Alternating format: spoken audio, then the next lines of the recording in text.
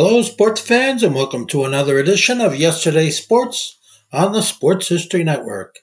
And make sure to check out sportshistorynetwork.com/giveaways. I have two signed books I'm giving away. One is titled No Nonsense Old School Weight Training, and the other is Reliving 1970s Old School Football. This podcast is part of the Sports History Network, your headquarters for the yesteryear of your favorite sport. You can learn more at sportshistorynetwork.com. Hello, sports fans, and welcome to another edition of Yesterday's Sports on the Sports History Network. Another year of Hall of Fame selections has come and gone. Soon the induction ceremonies will be just a memory, and it will be time once again for the endless debate about who should be on the next year's ballot. So-and-so should be in the Hall of Fame. Fill in the blank. It's a phrase I've heard more times than I care to remember. It seems just about everyone has an opinion on who's worthy of having their bust placed in the hallowed hall. If the Hall of Fame committee took all of these opinions seriously, half the players who ever stepped on the field would be in Canton. But issues facing the Hall go far beyond who should get selected in 2022 or any other year for that matter. Answers to fundamental questions are elusive. Who gets in? Why? When? It seems that pro baseball does a better job of answering those questions. Consider the comparison.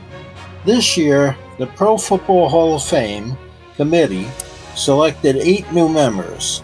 In contrast, the Baseball Hall of Fame committee chose only 3 new members.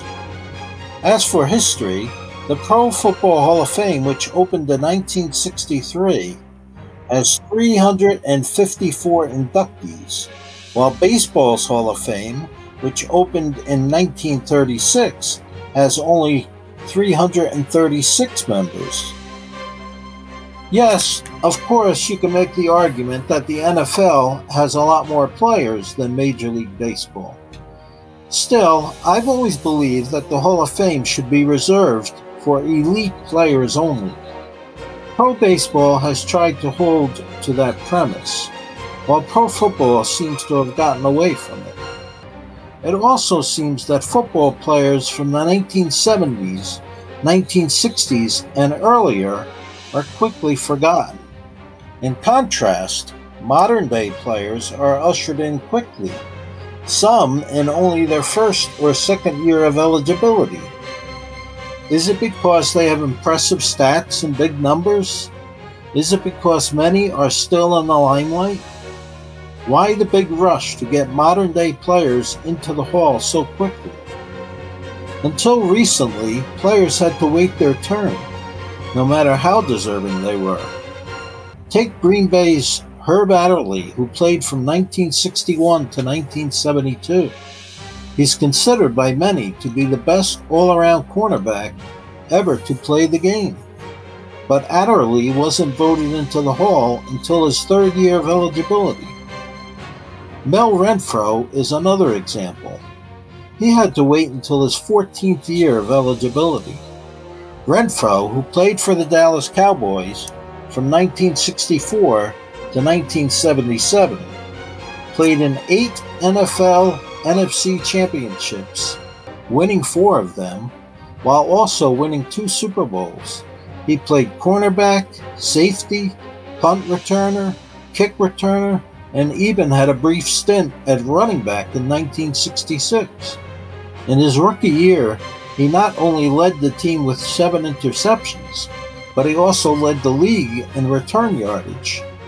He had 52 career interceptions, was voted All-Pro 5 times, was voted to the Pro Bowl 10 years in a row, winning the MVP of that game in 1970, and was only the 5th player in Dallas Cowboys history inducted into the team's Ring of Honor in 1981.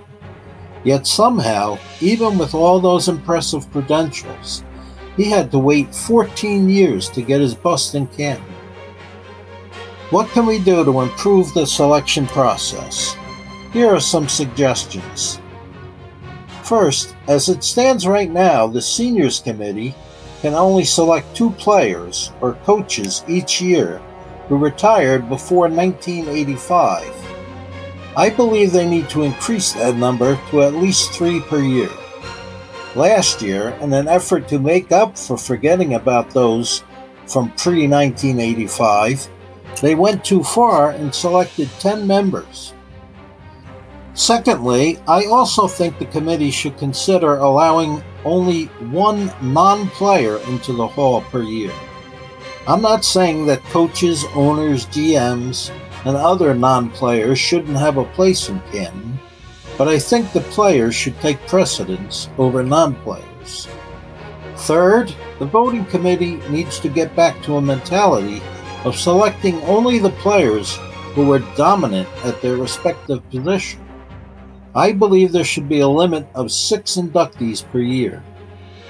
I've visited both the Football and Baseball Hall of Fame several times.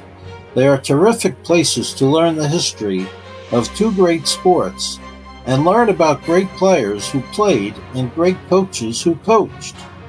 While I'd recommend visiting the Hall of Fame to any sports fan, I also wonder if we overhype its importance. What about all the great players and coaches who may never get inducted? Are their contributions to the NFL and to their respective teams any less important or impressive just because they're not in the Hall of Fame? Certainly not. In the end, who gets in and who doesn't is always a matter of opinion. Each year, the debate begins anew. This podcast is part of the Sports History Network, your headquarters for the yesteryear of your favorite sport. You can learn more at sportshistorynetwork.com.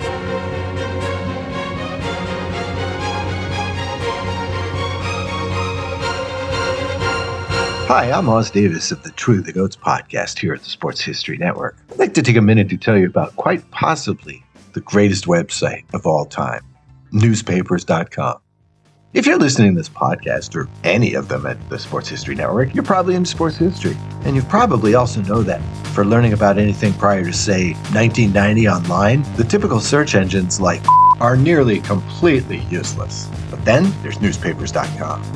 Newspapers.com gives you access to over 640 million pages worth of news from North America, Britain, Ireland, and more, dating from 1798 to last week. Do up a search for Super Bowl I, the 36th Berlin Olympics, Wayne Gretzky's first game, whatever. Newspapers.com takes you there with historical flavor that search engines like just don't give you. And now, get a free 1-week subscription to newspapers.com by visiting sportshistorynetwork.com/newspapers. With a paid subscription, you'll also be helping to support the production of this podcast and other Sports History Network shows. That's sportshistorynetwork.com/newspapers. Newspapers.com. Way better for searches than you know what I'm talking about.